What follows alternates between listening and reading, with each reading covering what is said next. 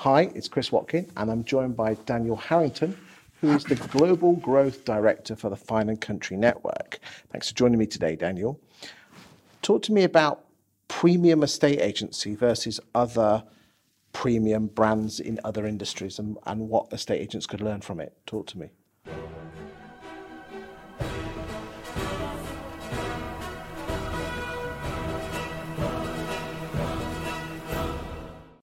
Thank you. So yes, we were talking earlier about agents having difficulty competing when they're competing on valuation, price and fee, and how that can create a downward spiral.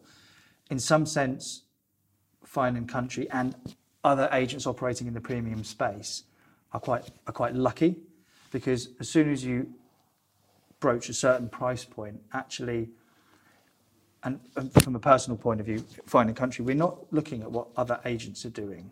We're actually looking at what the other industries our clients interact with are doing, and the other premium industries. We're more interested in looking at Range Rover, Boodles, Waitrose, Virgin Atlantic Upper Class. Sorry, I must admit, I thought just Fine & Country was just a black and gold with a nice logo in a nice font. Is that not what it's all about? That is a cheekiness. I'm being naughty. You can be cheeky. We wouldn't be growing at the rate we're growing. Of course you won't. If we were just a hollow logo. So I'll smack you for that later. Okay then. But no, I don't think that way. But of course, yeah. Challenge away. Look. What could us premium estate agents learn from other industries who are also in the premium market? Let's use an awful car analogy. Let's walk into Range Rover. Yes. And we'll spec out a very nice new Range Rover. We'll spec it out with the HSC, autobiography, black pack, R Dynamic, whatever. I lose track of all these different options. Well, they start at 90 grand for the big one, for full fat version, so and then that's up to 150. We'll go a long wheelbase, so it's 160. But you build that, whether you do it in the showroom or you do it online, and a price would call it £120,000. That drops out. If you go back to Range Rover and say, I'll give you 80 grand cash for it, what are they going to say? They tell you to bugger off. They'll tell you to bugger off. And they'll say, well, 80 grand, well, you can have this one, or we've got a PX at the back that you can have.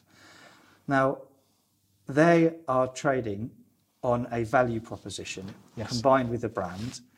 And I like to think of it, and I'm not qualified in marketing. I work for a marketing company, but I'm not qualified in any way.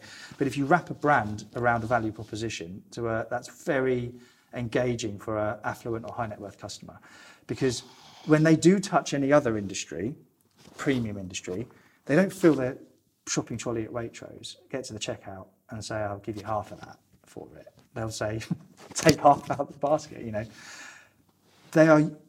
Essentially what it is, they make their purchasing decisions based on value rather than cost.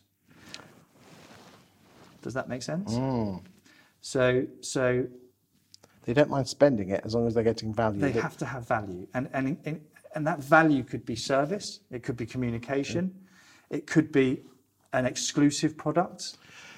And do you think agents who are not in the upper quartile could learn from that? So if they're in the middle market, that if they are selling 4-bedroom modern detached houses, which is not normally upper quartile stuff, that they could learn from that with regard to the service they provide? Service is key.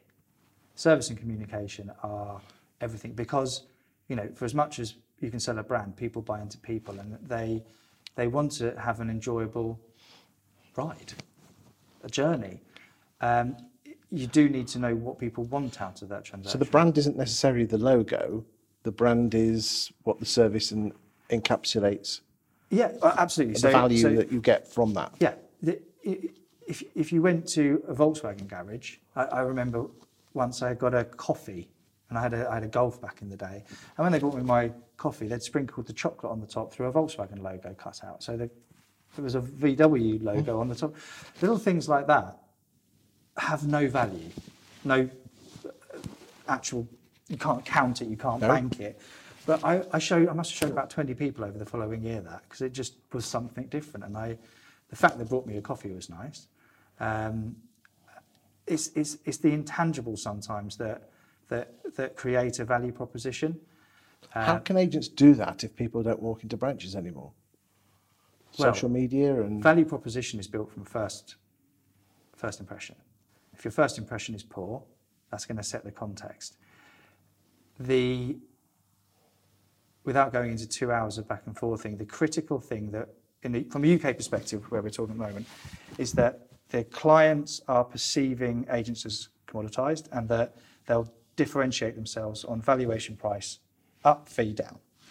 If you can change the context of the conversation, so I don't think it should be called a valuation or a market appraisal.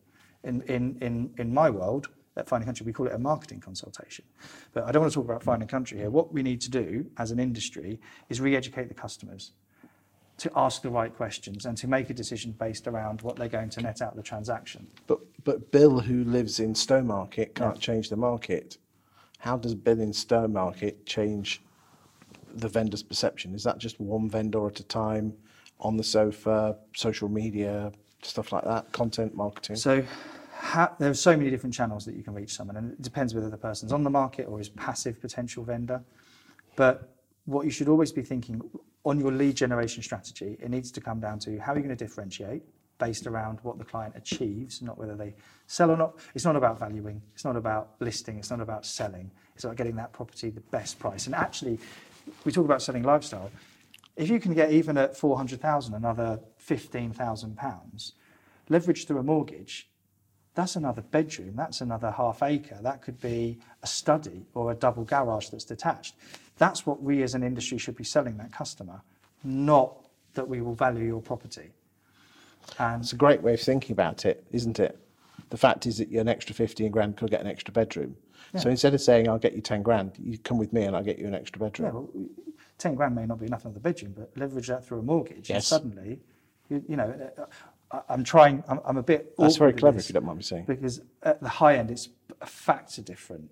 You get another couple of 100,000, that's a tennis court and a swimming pool and another 5 acres.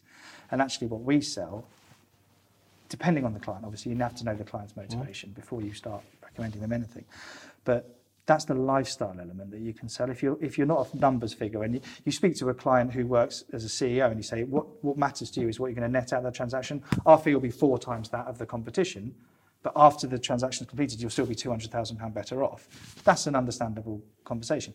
If you're talking to a couple that are downsizing, net transaction is not necessarily going to gain any weight. So you might talk about, well, if we can get you another £100,000 or £200,000 or £20,000, regardless of price, and you're looking to downsize to offload money to your children and inheritance, well, that extra 20 grand is 5 grand to each of your grandchildren. And that should be the conversation, but changing the context of the conversation is the hardest thing. And that's done, you've got to have a value proposition from the first point of contact. And when I say first impression, that could be reactive or proactive. But it ultimately, and what we do at Fine & Country, we have the best agents joining us. We wouldn't deign to give them agency training. Where my team and Fine & Country helps is actually helping them change their mindset to produce a value proposition as opposed to a cost and valuation proposition. You're not training them, you're probably developing them, but you're actually changing the way they think, which is their mindset.